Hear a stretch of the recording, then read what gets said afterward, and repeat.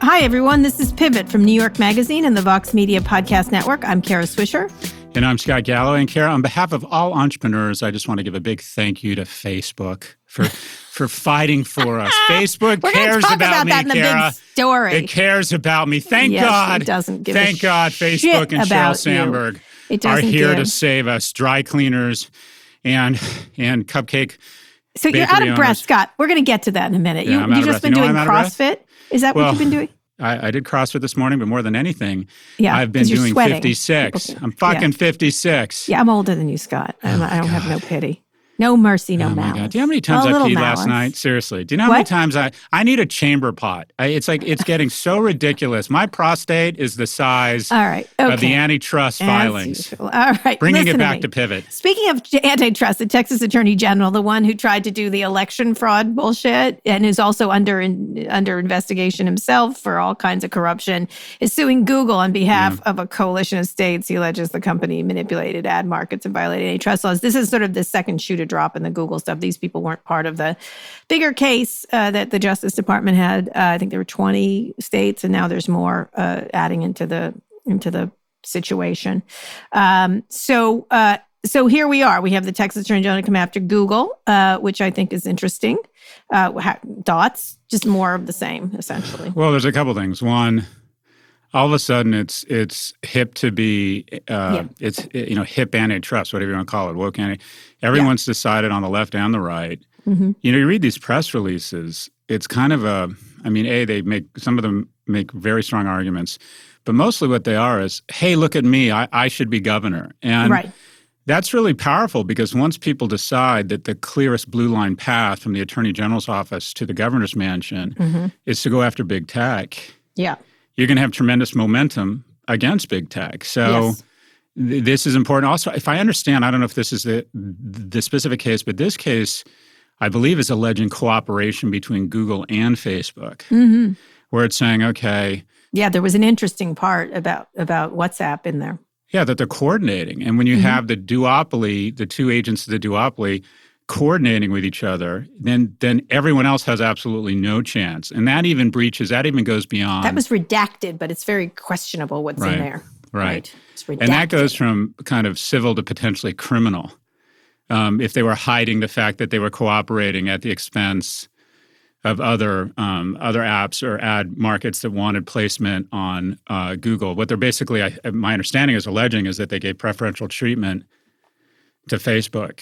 So this is, I think it's a big deal, but more than anything, this is I love that statement. I think Larry Sumner said it, that it's surprising how long things take and then shocking how fast they happen. That's true. As it relates to antitrust, we're in the shocking phase now. Well, this is something we have talked about a lot for years, especially Kara Swisher.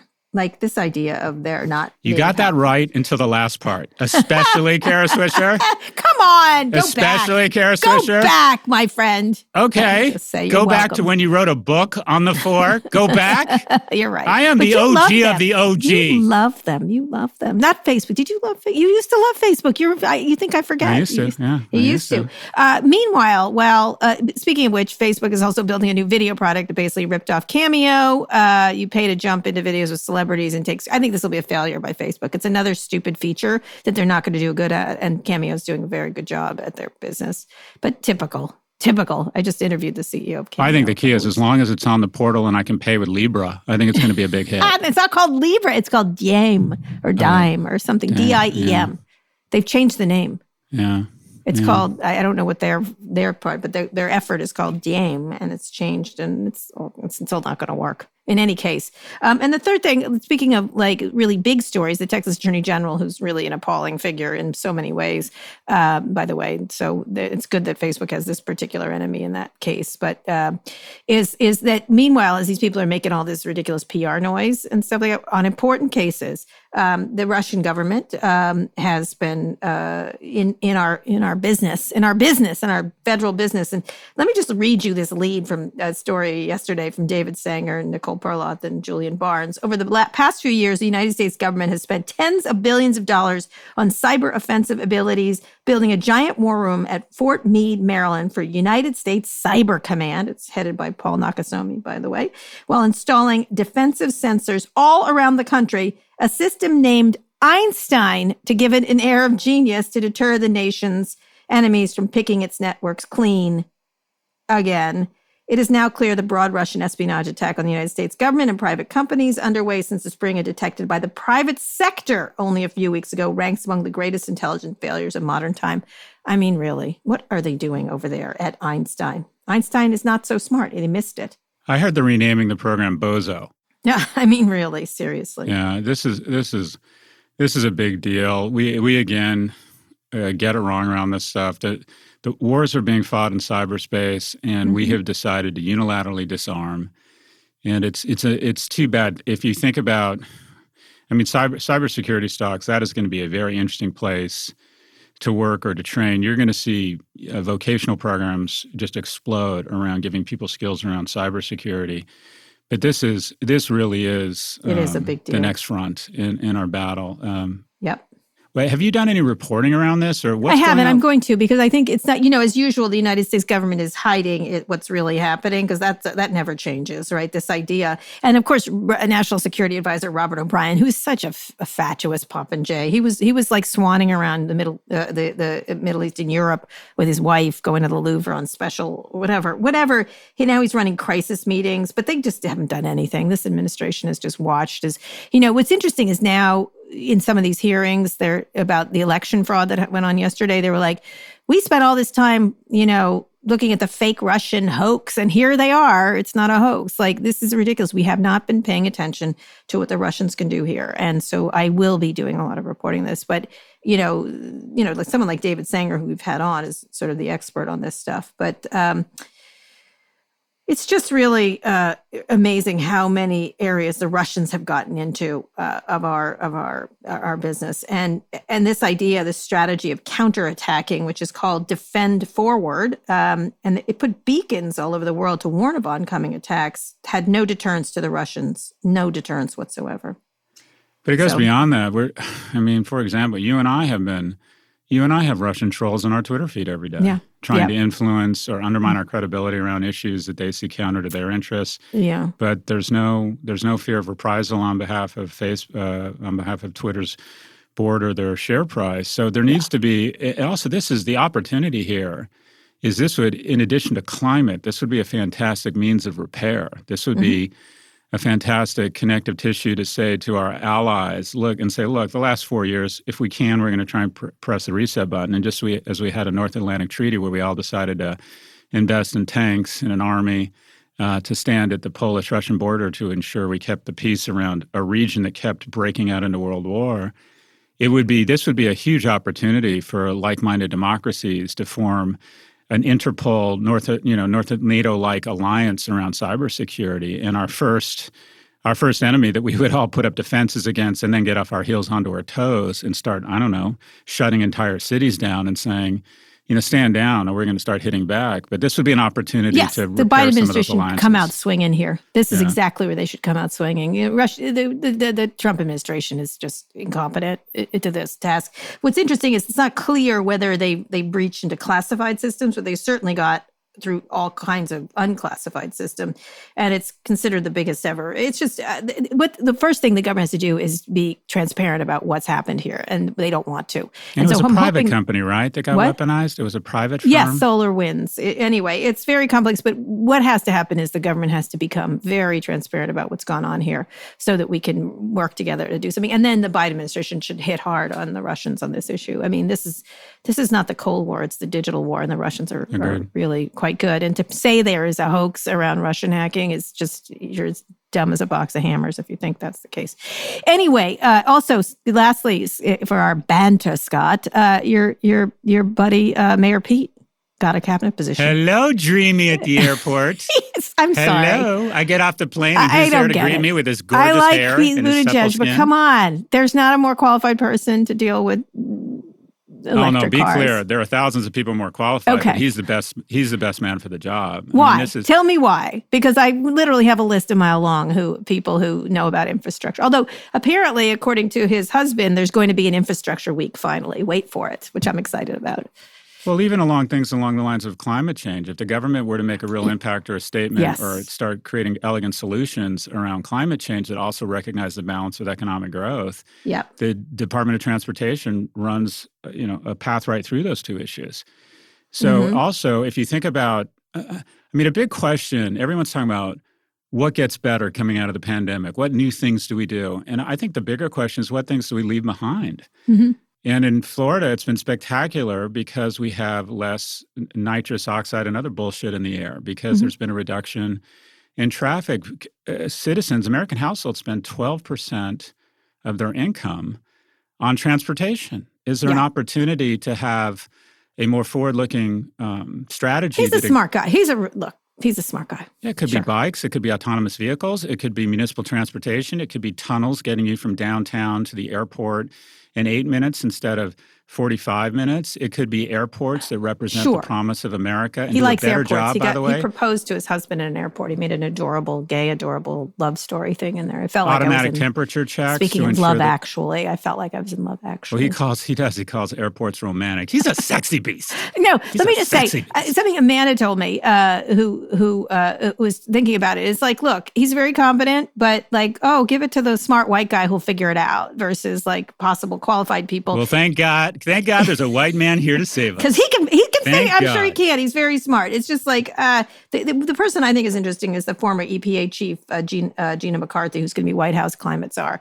I suspect she will have more power in that regard and is actually an area expertise person. That cabinet post used to be the giveaway that you gave to a Republican to try and signal you were bipartisan, or you gave it to a person of color to say, hey, I get diversity. That cabinet position likely gets much more attention, much more oxygen. And quite frankly, transportation is just becoming increasingly important. I mean, think about how much time we spend talking about innovation around personal transportation. I think it's very exciting. He and I are going to go around on a scooter when he gets to D.C. I think that's what I should do. The best title I saw in his appointment, the best article was Planes, Trains, and Endless Ambition. Yeah. Do you think I should socialize with them when they get here and have a little gay cabal or something? That's an awesome double date. I bet I'd like to meet his husband. I've interviewed his husband too. He had a really lovely book. His husband wrote a wonderful book. I couldn't get through Pete's, but his husband's book was wonderful about growing up in a difficult, he's real Midwestern and had a real struggle being gay. But it was great, actually. Yeah. So we're going to hang out. We're not going to be inviting you because it's going to be, I would be so much fun. Oh my God. I'd be the best fifth wheel ever because I'd say. What would you do if Pete Buttigieg became my best friend and I just refused to let him talk to you? That's not fair. I know. That's not fair. Me and Pete, I've been a big supporter of Mayor Pete. But by the way, you thought he was going to be president when I thought, Biden was? I thought Mayor Pete was going to be president or was going to be, I was just dying to see him on the stage. Now you can. But you know who's my new man crush who I'm supporting for mayor of New York? Should he decide to run? Andrew Yang. That's right. That's right. You want to talk about a city that is the capital of America and thereby the capital of the world that we all have a vested interest in its success that represents the greatest. That'd be a tough city to govern. 100%. So we need a creative thinker. We need innovation over ideology. Anyway, I am on the Yang gang for mayor of New York. No. I like Andrew. I do like Andrew. I do. He's a really lovely man. He seems like he's parachuting in. One other competent man parachuting in. I don't know. Well, I like him too. He's we need ideas. We need young blood. New York is going to have tremendous challenges. Yeah. It's a big field. It's a big field there. Well, it is a big field. But you know what? You know why he's going to win? What? Every day he's going to make news on ideas. Every day he's going to overwhelm the airwaves. I think he's a shoo-in. Okay. All right. Okay. We'll see. I'm going to say again, I think Mayor one of the locals is going to win. Mayor Pete and soon to be Mayor Yang. Get on board. It's Mayor Yang, not Mary Yang. Mary Yang. What did I say? He said Mary Yang, not Mayor Yang. I feel triggered. You discriminate against old white guys that can't pronounce You know Andrew, names. Right? You know Andrew, don't you? Yeah, I do. Good. Yeah. I'm serious. I'm gonna do some work for him for his campaign. We'll have him on. All right, you do that. Remember Beto. Remember your Beto love. I'm just saying. Don't be. Hey, look. New York's a tough friggin' place. All right, we're moving on to big Beto story. and I have taken a break. Sometimes you just need to take a break for both parties. You move from competent man to competent man, don't you? Competent. Angela Merkel is my role model. She is my role model. I love her. Speaking of which, another competent man who is just a little bit, somewhat seems like a lightweight a little bit is Macron, who seems to be tough now. Macron. He has COVID. I was beginning to think the good looks were the ultimate immunity against COVID. I mean, look at the people who've been getting it. Some very ugly people. That's terrible. Oh, my God. I know. Okay, we're moving on. You don't see looks. Speaking of some very ugly people, we're moving on to big stories. Yeah. Facebook is launching an offensive attack against Apple as part of their long-simmering battle. Facebook lashed out at Apple in a series of full-page ads, ironically, in the New York Times, the Wall Street Journal, the Washington Post newspaper ads, saying they're physical newspaper ads saying, we're standing up to Apple for small businesses everywhere. This is the reaction to Apple's new iOS 14 operating system will limit the ability of companies to gather data about users using in advertising. Facebook executives are calling the behavior anti-competitive. It is simply changing something from an opt-out to an opt-in. Facebook says they'll be helping video game company behind the popular game Fortnite, Epic. Fortnite has been in a legal battle with Apple for monopolistic behavior in the App Store.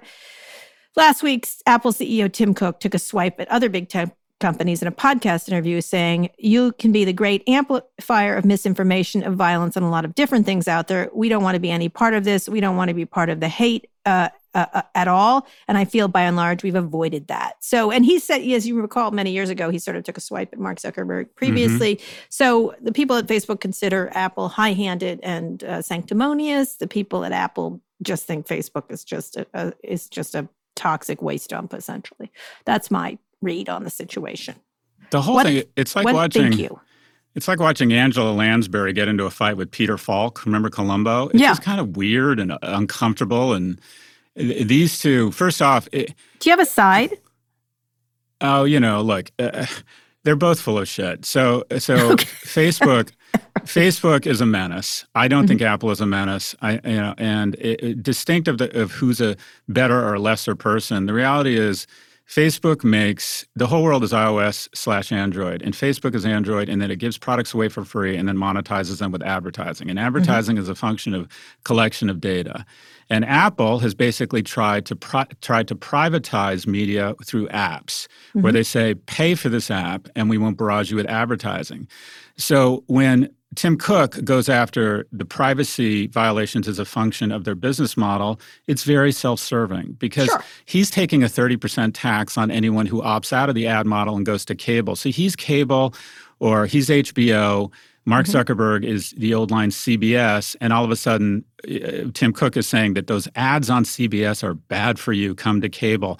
They're both talking their own book. I think it's wonderful to see big tech going after each other. Not only do you have the FTC and the DOJ and AGs going after them, they're now going after each other. Yeah. So the best way to defeat an enemy, and I do believe the externalities of big tech, not big tech itself, are the enemies, is to atomize the enemy and get them fighting each other. And that's what is happening here. So, go at each other. Go at each other. Now, but let's talk about the diversion strategy Facebook's using here. They're facing new antitrust allegations from the Federal Trade Commission.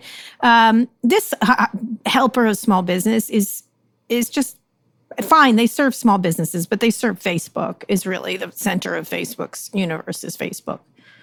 But small business is really the heart and soul of this company, because when they got attacked by big ad buyers, it wasn't a big deal to them when they had the, stop the hate, because their business are these small businesses doing advertising. So talk about this diversion strategy.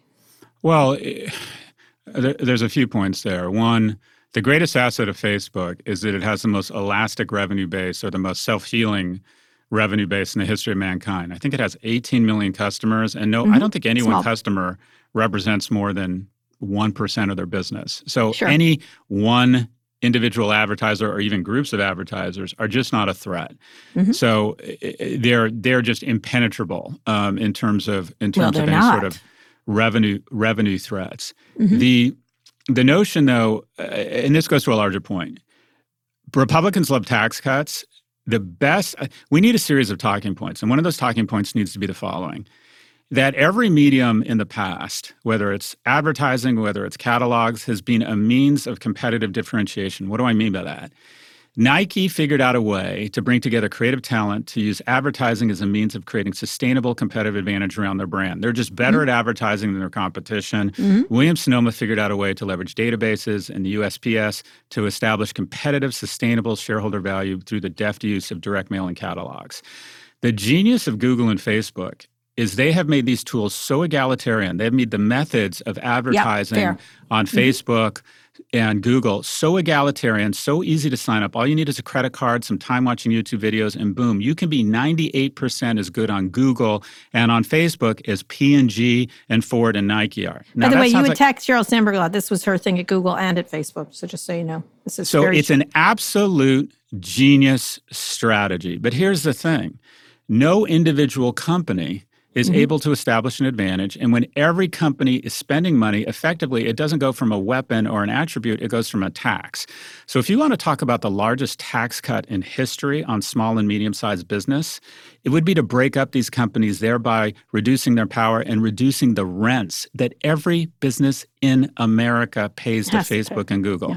You have no choice. My education startup, Section 4, we buy keywords, we're on Facebook. Why? I hate them both. We have no choice. Yeah, that was a lot of the reaction yesterday. You have no choice. So what do you what do you think of their idea that they're your friends? Pretty much all the small business, we don't like them. They're not that good. We just have to be there. We're like serfs. And one of the interesting things I noticed was the reaction for Facebook has not been good on this, which lets Apple, even if you think Apple's sanctimonious or whatever, or it's in their interests, or they're dealing their own deck here. I thought Walt Mossberg had a really good reaction. The king of privacy theft, Facebook, is running ads attacking Apple, the leader in privacy protection, all because Apple is shifting to an opt-in system from an opt-out system for users to allow data sharing with advertisers. Facebook must fear folks won't opt in. I wonder why. Yeah, look, they said these are both heroin dealers. Their consumer base is addicted or totally dependent upon the drip of Facebook and Google AdWords and advertising. And they used to be, all right, you take the high school, I'll take the mall. And now they've decided that, no, that's my territory, and they're trying to tell their respective addicts that their heroin is bad. This is Google. Analogy. I'm talking about Apple. Apple doesn't traffic in this. Oh, yeah. Well, Apple does. Okay, but to be clear, Apple doesn't traffic in that. What Apple traffics in is if you want to enjoy the internet, you have to do it through an app, and we're going to take a tax on everything. Do you realize Roblox pays 25% of all revenue to either Apple, Google, or Amazon? Yep. So Apple's just saying, look, we want you to continue to pay a tax. We just want that tax to come to us in the form of a 30% commission on the apps you buy without advertising. They're all in the business of addiction, owning the rails, monopoly power. They just monetize it differently so they become sanctimonious about each other. Mark Zuckerberg has a point pushing back, but to somehow say, basically what he said is he's a mob boss saying, guys, if I go to jail, so are you. Right? Be clear. If I go down, so are you. And where they lost the narrative here, if they'd said, look, let's be clear, our business model is advertising, theirs is about the app economy. They charge you a lot of money such that you don't have advertising. We give you great products for free such that you have to pay. Which they have done. Great products, and you have to look at some ads on Instagram. You choose which model you want, but be clear. Mr. Cook does not care about your privacy. He does not care about the country. He cares about shareholder value, and this is awfully convenient. But where the bridge too far here, where they undermine themselves and they shot themselves in the foot and reflected how insular they are, Facebook, where they was claiming to be the champions of small business. Give me a fucking break, Facebook. Do you think anyone believes you? Do you think any small business person says, thank God Facebook is out there fighting for us? Come on. Talk about a lack of self-awareness. What should you do if you're Apple? How do you respond to this? Besides saying privacy is, they can't claim that. You're right. They're making money in the App Store, right? They're making money over here. Oh. But the idea of opt-in versus I think I'm with opt-in. And I don't understand. I have no problem with opt-in. And I think most of these ad companies do. They do exactly one thing. Apple does exactly one thing. Nothing. They roll their eyes. They go on background. They educate journalists, but they do not go on record. Tim Cook, that's like Macron getting into a fight with Marsha Blackburn from Tennessee. He just doesn't need to go there. They go on background, they release data, but Tim Cook right now, his image, he is Kara Swisher, and Facebook is, I don't know, Tucker Carlson. Just shouldn't respond. Okay, let them be crazy. We'll arm you with data to show how hypocritical this is, or that Facebook is just trying to create diversion. But Tim Cook does not need to get into a direct pissing match. He should ignore him. It's like when Tip O'Neill refused to debate any candidate. He should just refuse to debate Mark Zuckerberg. Go on background, no official statement. And one of the things that's important to them is this idea of privacy protection, like which they can afford to do because they are not in the same business. You can say we're for privacy when privacy is not your business, violating privacy. But does this what does it have the impact on the broader government stuff that's going on with them fighting each other? It's a good question. I don't have a good answer. Do you have any thoughts? I think probably Facebook's more of a demon to government, right? So because they can directly link it to consumers. The fight Apple's having, which is important, is fights with Epic and things like that. And as you said, they've done making concessions right now on those issues is something Apple should do. Continue to make concessions while Facebook sticks to its guns. That, I think, is the best thing they should do, is continue to make concessions they can afford on the App Store. I don't know if there's a full solution to it because there are only two systems, essentially. So I'm not sure what to do about it. So I think if the concessions they're making and cooperation with app developers would be the move I would make. I'd settle with Epic. Yeah, they made that sort of aggressive, I thought, genius move of cutting in half the tax on app developers if you have less than $1 million in revenue, which was a genius move because they only gave up about 2% of their revenue and kind of made themselves look good. But yeah, so much of this, what we forget is so much of this is around likability. And Tim Cook is a fantastic likability shield. Sheryl Sandberg has kind of used up all her 9 lives of likability. So people are no longer buying that rap. But Tim Cook is still the most likable guy. The next one whose likability shield, I've been playing Fortnite with my son, and you buy or you find these little things of energy that give you more protection or more health. And soon it's going to start using up his health. When all the information comes about around how aggressive Google has been and how they basically own both sides of the trade and exchanges, he's going to become less they've been likable. Quiet. You're right. But Tim Cook still has the most likability shields to spend or to run through. But it's gonna happen to him too. I don't know. I think they're the only one that doesn't end up with some sort of split, either self-imposed or imposed on them. Yeah, they'll make reforms. But regulation's coming. Regulation around the App Store just makes too much sense. Yeah, I think their best argument to me is, why can't people just click to decide? Like, what is your problem with that? And obviously, it's a loaded question. Of course, they have a problem with that. But it's saying, why not just let people opt into their information being sucked, the big giant sucking sound from Facebook? What's wrong with that? We're protecting people. I think they shouldn't go too hard if we're protecting, but I do think it's a really good argument to say, what's wrong with disclosure? Like, just keep saying it. Because that'll appeal to regulators. We're for disclosure, more disclosure, that kind of stuff. And then fight the other fight separately. It is kind of stupid for Mark to sort of wrap himself into small business at the same time saying, we're going to help your enemies hurt you. You look like such a little shit. I don't know. You know what I mean? Like, it's not, none of these moves are smart by Facebook, I think. So what would you do right now if you were Facebook? Stop doing this, or doing what? Because they can't, I don't think they're going to stop Apple. I don't think they're going to stop Apple from doing this.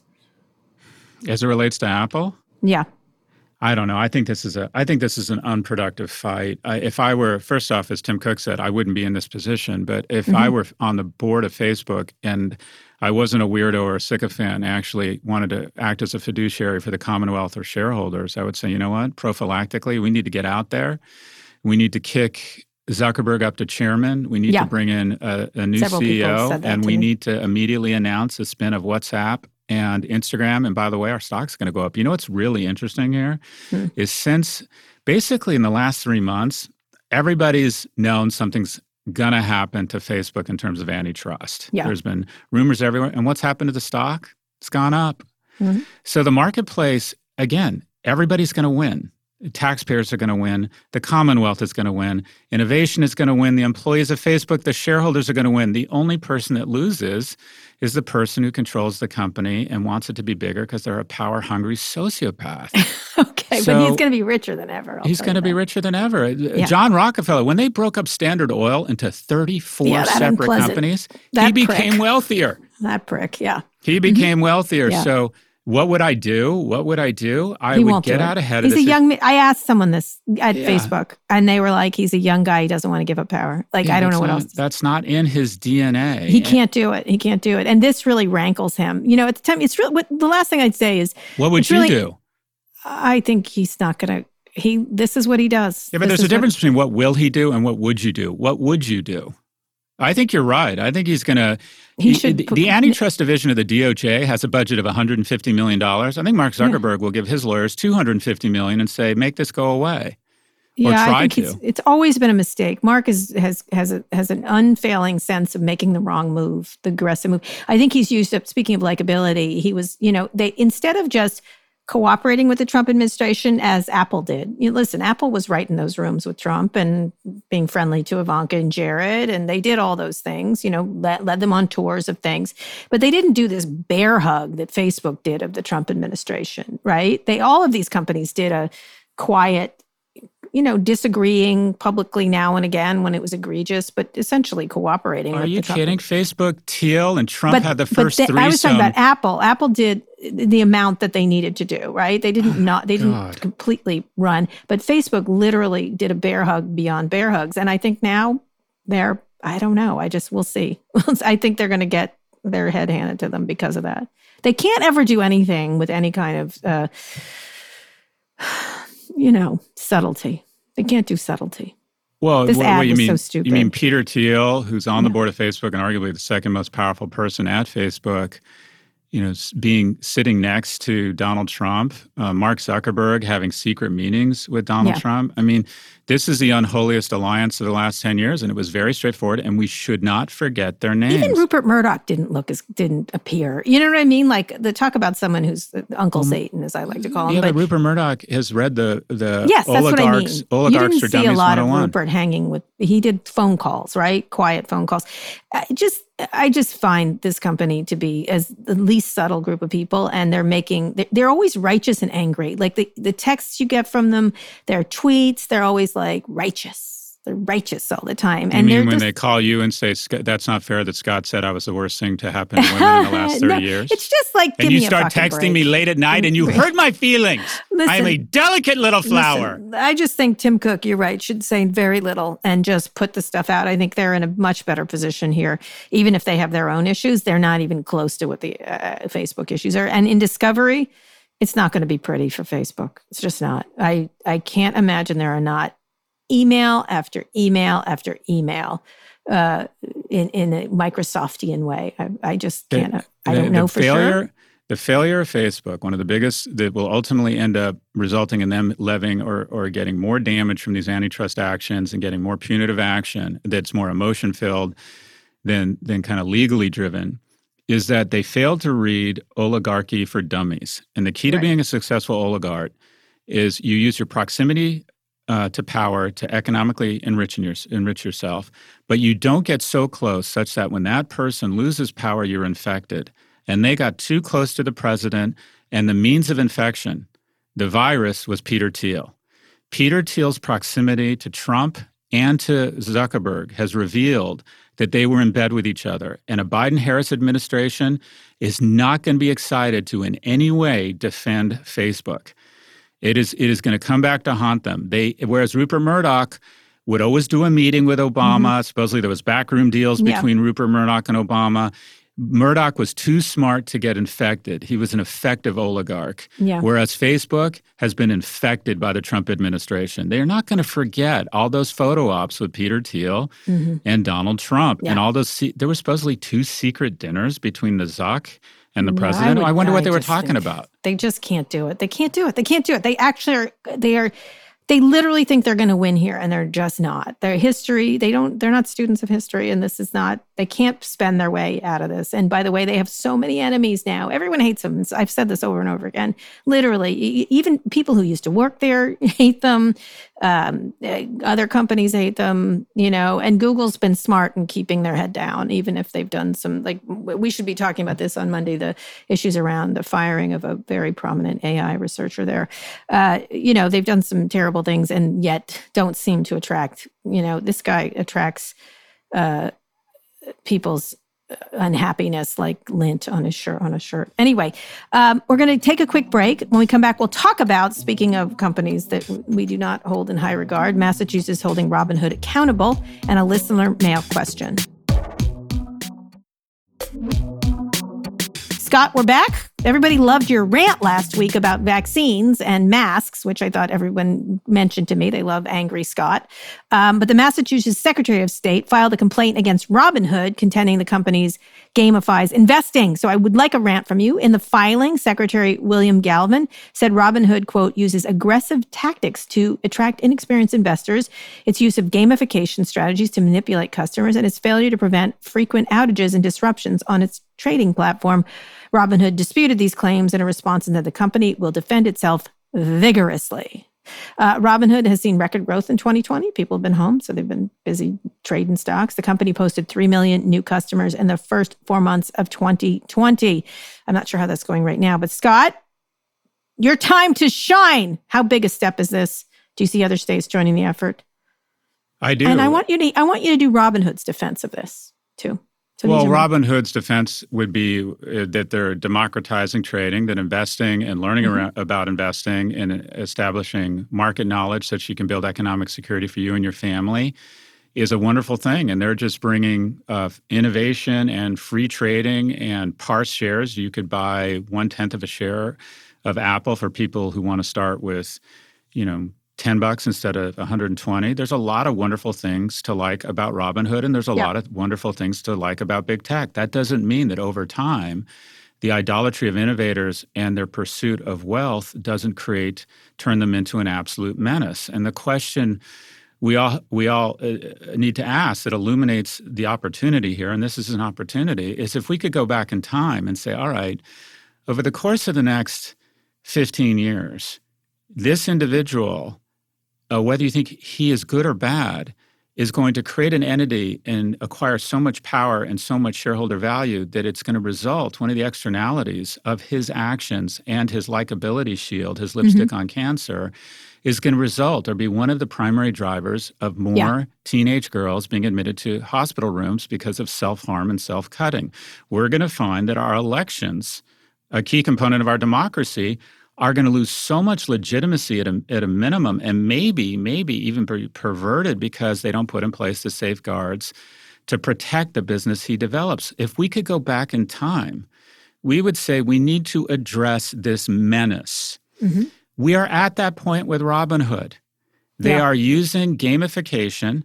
If you go and read the disclosures, if you go sign up for an account on Robinhood versus Schwab, you're going to recognize that this is different. They are trying, and then if you look at the visual cues and the gamification, the behavioral triggers, and the fact that they have no customer service, and the fact that they make their money by front-running or selling the state at a hedge funds who can then front-run their consumer, the fact that if you find people stealing money from your account, you get an automated email back, the fact that we are seeing young people or Robinhood traders trade 88 times on a size-adjusted basis, the number of options as regular investors, you think, okay, when Robinhood E-Tradie in the 1990s. When Robinhood goes down, all of a sudden there's a massive dip in volume and trading in the markets. This is not only a risk to our young men, it's a risk to the markets.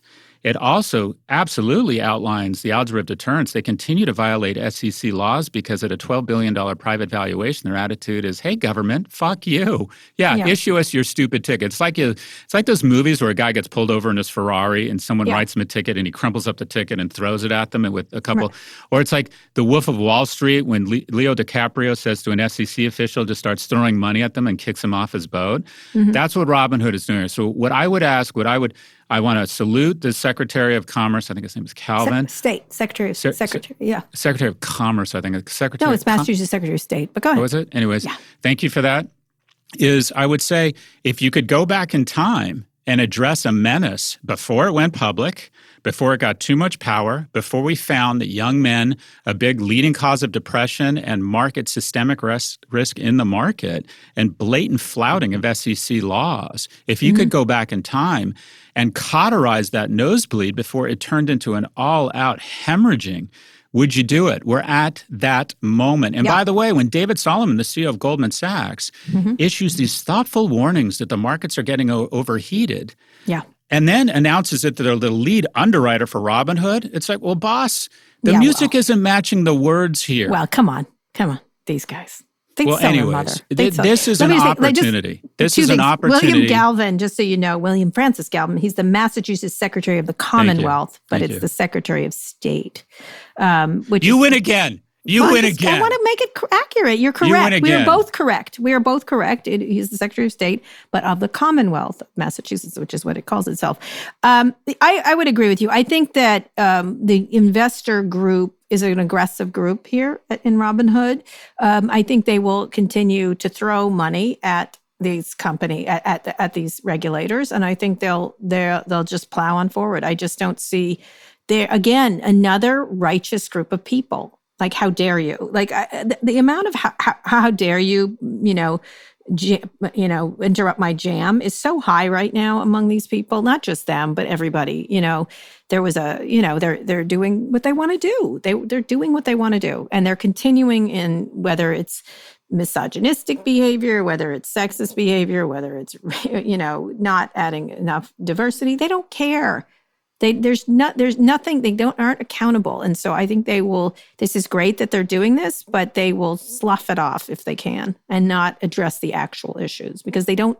They've convinced themselves there's not an actual issue here, and that they're democratizing. Just like Facebook is helping small business, they're democratizing investing, and that's the only thing they'll look at. I just don't. I think the lack of self-awareness and self-reflection is so high that it's almost impossible to I just don't. But we lack some self-awareness, and that is we need to elect more people like the Secretary of State who have the backbone to recognize an early menace and prevent a tragedy of the commons. These two young men who are the co-CEOs of Robinhood, if we're waiting on their better angels to show up, if we think our shaming is going to change their behavior, don't hold your breath. When it's raining money, it blurs your vision to the incremental decisions you make that might have a negative externality. And to a certain extent, it's not their job. You know what product feature perfectly defines the Robinhood app? There is a feature, no joke, that if you tap a button 100 times within a certain amount of time, it unlocks a high-yield checking account. So if you start acting like a rat, if you go full rat, if you go full lizard brain on our app, you get rewards. Yep. I mean, they're not even trying to hide that we're trying to addict you with this kind of these dark behavioral triggers. Yep. And you're talking about young men in their basements. Oh, and by the way, I just want to really shout out all the tremendous changes in how seriously they took the suicide of Alex Kearns, I know. a 20-year-old male who decided to throw himself in front of a train because he received an errant message that reflected incorrectly that he owed $700,000 to Robinhood. They've done, Robinhood, thanks so much. You clearly, you know what, these two kids are the two people running them. I know one thing's for damn sure. They don't have sons. This company is a fucking menace. Do you know who's This is an involved? opportunity to go back in time and find the menace before it turns into a powerful menace. Well, let's name some names here. So they have 18 rounds of funding, amount of funding, $2.2 billion. Guess who's in here? Andreessen Horowitz. What a surprise. And a thing called Ribbit Capital. There's a whole bunch of investors here who are part of this. And it's just D1 Capital Partners, IVP, TSG Consumer Partners, Sequoia Capital, DST, that's the group that originally invested in Facebook, DST Global. And so it's the same people. It's literally the same people. Well, I actually have more faith in Goldman. There's an investment committee that has to approve IPOs. And I find that actually they do look at, I'm not as cynical. I do think that they look at a company, its ethics, the CEO. I think this investment committee at Goldman needs to re-examine whether or not they want to be the lead underwriter on Robinhood. If they're truly concerned about the markets, and I'm not even talking about the morality. Well, dial up David. Why don't you dial up David and do a little... I like David a lot. I think he's a good person. All right, then dial him up, Scott Galloway. You know. I'm just saying. I think they're not going to do anything. I think these people do it at Facebook. They're going to do it at Robinhood. I think your idea of a menace economy is absolutely right. And they'll only do something when it gets to a point of real pain for people or PR pain or something. They only moved on Travis Kalanick after a long time. This is the opportunity. This is the equivalent. They're not going to. This is the equivalent of primary care. If we move, and that's not to say that Robinhood couldn't be a great company, but if they move in now and say, all right, you have to de-gamify this thing. You have to have better disclosures around what you are doing with this trading data. They are going to say it's like an ounce of prevention here is going to save a pound of cure. Can I just say they're not going to change if they don't think they're doing anything wrong, and they don't think they're doing anything wrong. Well, I'm not saying they should do it to themselves. I have absolutely no faith in them to do the right thing. All right, okay. I'm saying that as the Secretary of the state of Massachusetts is doing, I would invite other AGs and Goldman Sachs to say, look, something is wrong in Mudville, and before the squirt gun, which is squirting toxic shit into people's eyes, becomes a howitzer. And we have a real problem reining it in. Look at how much money it's going to cost. Look at the fight to rein in Facebook right now. Look how much damage they have levied on our nation and other nations. We're in a moment to cauterize that damage with Robinhood. Scott, I love your faith because I think they'll get some small things out of them. It won't be anything. They'll go public. They'll have a party. They'll have an expensive wine dinner, mostly men, one woman. They will invest in each other's things, and it will continue. Thank you. Kara, the world isn't what it is. It's what we make of it. There is no fate. Okay. There is no fate. The best way to predict the future is to make it. And let's make a future where we kick Robinhood and those two fucking little jerks in the nuts. Let's be that foot. That's you and I. It doesn't matter. I'm sorry. I'm in a mood like that. I just am like, they're not going to stop because they don't think they're wrong. And the kind of attention that needs to be brought to bear on them is great. But unless there's some real pain for them, they're not doing anything. Anyway, moving on. Let's take a listener mail question presented by Yappa. You've got. I can't believe I'm going to be a mailman. You've got mail. Hey, Scott and Kara. This is Kate from New York City. The recent episode with Casey Newton about his move from The Verge to launching his own newsletter subscription on Substack got me thinking about the future of podcasting. We've seen a big shift in the monetization of content from an advertising model to subscription models, but for the most part, podcasts as a content form still rely on advertising. In the future, can you see popular podcasters jumping ship from the big networks to work for themselves on a subscription model like what Casey Newton did with Substack? If so, where do you see potential challenges and opportunities? Thanks for your thoughts. Love the podcast. Has she been listening in on our phone calls? Yeah, I know. Do you, Casey, I think you should buy a Casper mattress is what we think. No, they're not. A Tempo Fit. You need to buy a Tempo Fit. Listen, you're right. I don't know. Scott, you're the brains of the operation. You're just more tactful to your employers than I am. Look, there's a gangster move going across big tech where they say, look, the fastest way to massively increase shareholder value by tens, if not hundreds of billions of dollars is to make our core product more sticky or more likable. So an e-commerce company is not that likable, but transparent and media is really likable. And so what they're doing is basically Hollywood, media and storytelling is so likable. So companies that make money selling handsets and by offering $129 a year service called Prime, if they can just make that a tiny bit more likable, a tiny bit more sticky, it makes those things much more so valuable. So a podcast that does $5 million a year in revenue, but kind of owns the space, is likable, that is worth a lot of money to Spotify, Amazon, Apple, and there's probably 2 or 3 other bidders on that. And so you're going to see it's pretty easy. Go through every category in podcasts, take the top 10, look at the ones that are independent. In the next 12 months, they're all going to get offers that are irrational based on the economics of that podcast itself. But we're about to see a ton of stuff go from ad-supported to behind the wall to try and drive. There's going to be Joe Rogan-like deals across every that's independent some podcaster. Stuff there is free, and most of it's not behind the wall. Spotify does have a subscription. It's to advantage Spotify subscriptions, as do most of these things. What can you advantage? how can you get people to sign more up for more? And that would be one of the reasons. I want to get that. I want to get this. It's really an interesting issue because the advertising business can be very strong. It absolutely can be. And it can, and for certain podcasts, we do very well in advertising. But you do think really hard about a subscription model or a model where you want to be independent, really, because you can, like, look at Casey. Casey talked about it. I think he's making his salary right now already, and the question is, it's uncertain and it all relies on you. So if you're not hooked up with someone, and it's the same thing like what's going on with a lot of creators with Netflix and the economics of Hollywood is it's changing. Do you want to be paid up front or do you want this back end deal? Most people don't make money from back end deals, right? Only a few people get the back end that they talk about. That's what they're arguing about. But I'm like 3 of you get the back end and the rest of you get nothing.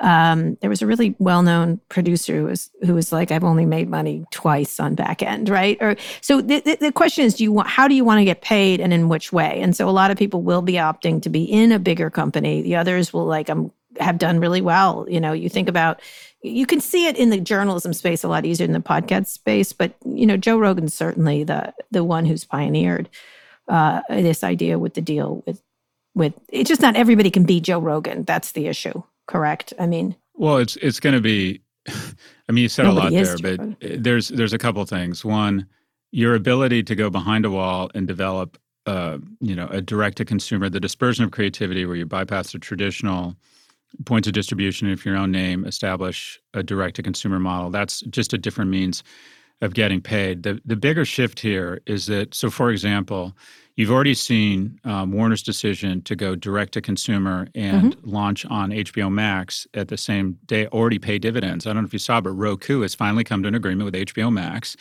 because they've decided all of a sudden the HBO Max app is much more valuable to the end Roku consumer. And what do you know, when they announced that they're taking Wonder Woman 1984 to the app the same day as theaters, all of a sudden Roku saw God and gave in to Warner's demands. And what do you know? Last night they came to an agreement. So this is already proving to be a smart gangster 100% move.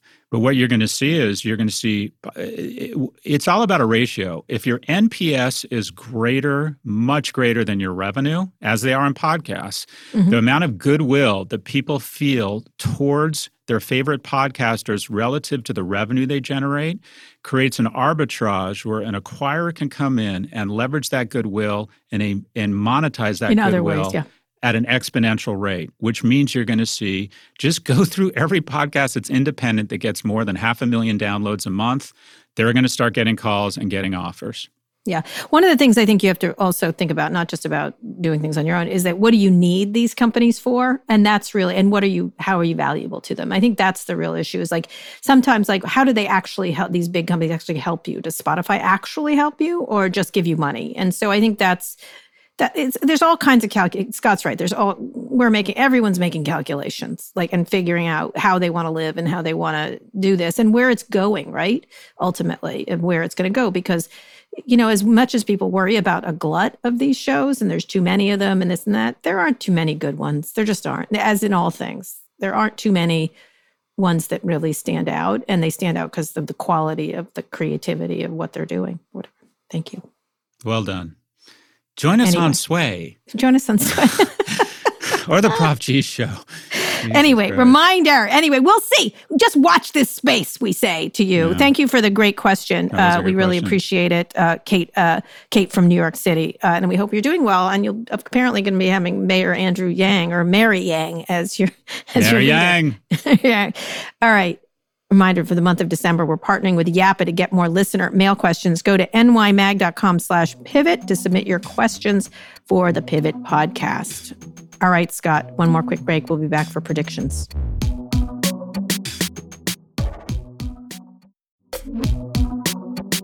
Okay, Scott, we're back. Just for people who don't know, Scott's not going to be here for the next couple of weeks because he has to vacation again, and Kara Swisher keeps working as usual. We're going to be around next week. What are you talking not about? Next week, the week after next. Next week, we're doing our big prediction show, wrap-up show with the help of some friends of Pivot. And then Scott's going to go on vacation. But to tide us over till then, give us a prediction, please. And you better come to some, we're going to have people asking people predictions, but we need a lot from you. So I want one right now, and then I want you to have at least a dozen for next week. Well, I'm trying to come up with new ones. So I'm doing my prediction live stream tonight, which will be yesterday if you've already listened to this. And we've had 9,500 people sign up. But anyways, enough about me. That's good. That's a lot, right? Maybe you could do a start a subscription podcast service. Yeah. I could do a subscription service. Anyways, Casey.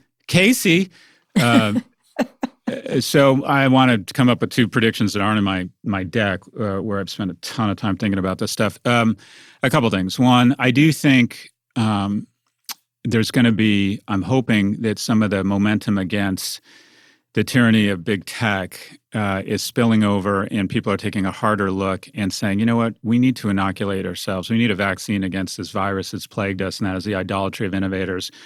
And specifically, the menace that we are going to, I think, try and beat back before it gets too powerful is Robinhood. And I think that Goldman Sachs and I think the IPO markets and I think regulators are going to put up some speed bumps. I don't think that the Robinhood IPO is going to go as swimmingly or even happen as soon as the investors would like to think. So my prediction is more to come on Robinhood. I think the public is just getting educated as to the damage to the Commonwealth. And then my other prediction, which is more talking to people.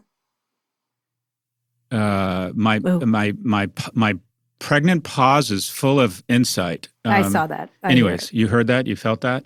Yes. Okay, so moving on.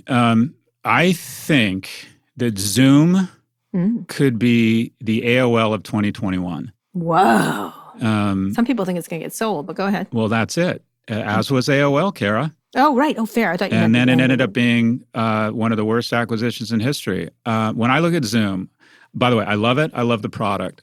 It's got a market capitalization of about $120 billion, which was approximately the market capitalization of AOL at the peak.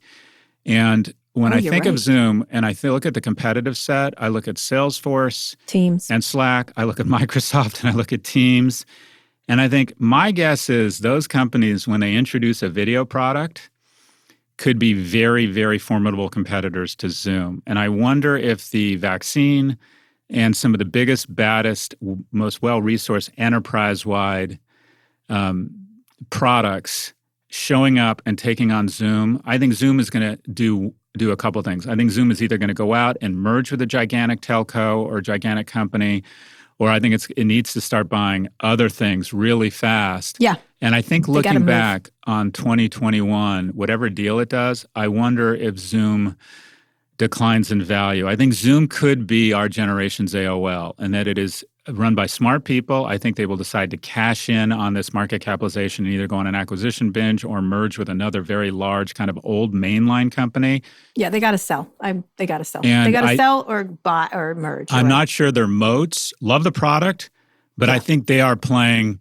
You know, they're a fast growing beluga whale that's all of a sudden attracted the attention of orcas, the apex predators of the seas. Yeah, in a product that they can copy easily. Probably, So it's not. They don't have a magic sauce. I agree. I think people use it and are used to it, and that's the magic sauce. Is that people during this pandemic started. It's a better product. By the way, it's better than Google stuff. I always have all kinds of glitchy problems with Google. It's because Google's not focusing on it as much as Zoom is. Great product. But you're right. It's their opportunity to move, and they should be moving. I'm assuming they are because you sort of are like, should Slack have sold a lot earlier? Maybe they wouldn't have gotten as much money, but they certainly would have been bigger. Instagram sold early. A lot of people feel he took $1 billion. It was worth many, many, many more billions than he took. Mm-hmm. But that said, it got bigger because of Facebook.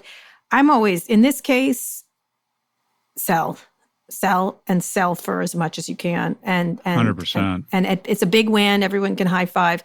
And to buy something, that's going to require a whole lot of executive execution that they probably lack, even or if they could merge with Atlassian and have more of a suite of products. Yeah. But I actually think the one that is best poised and the product that I think it doesn't get the kudos it deserves in terms of product quality because we don't like to like them because they're so big and dominant. I think probably the best product in that space is Teams. I think Teams is a fantastic product. Yeah, having used them all, Google's just blown it. I've had so many glitchy problems with Google Meet. It's just crazy. I'm like, put some smart people on it, Sundar.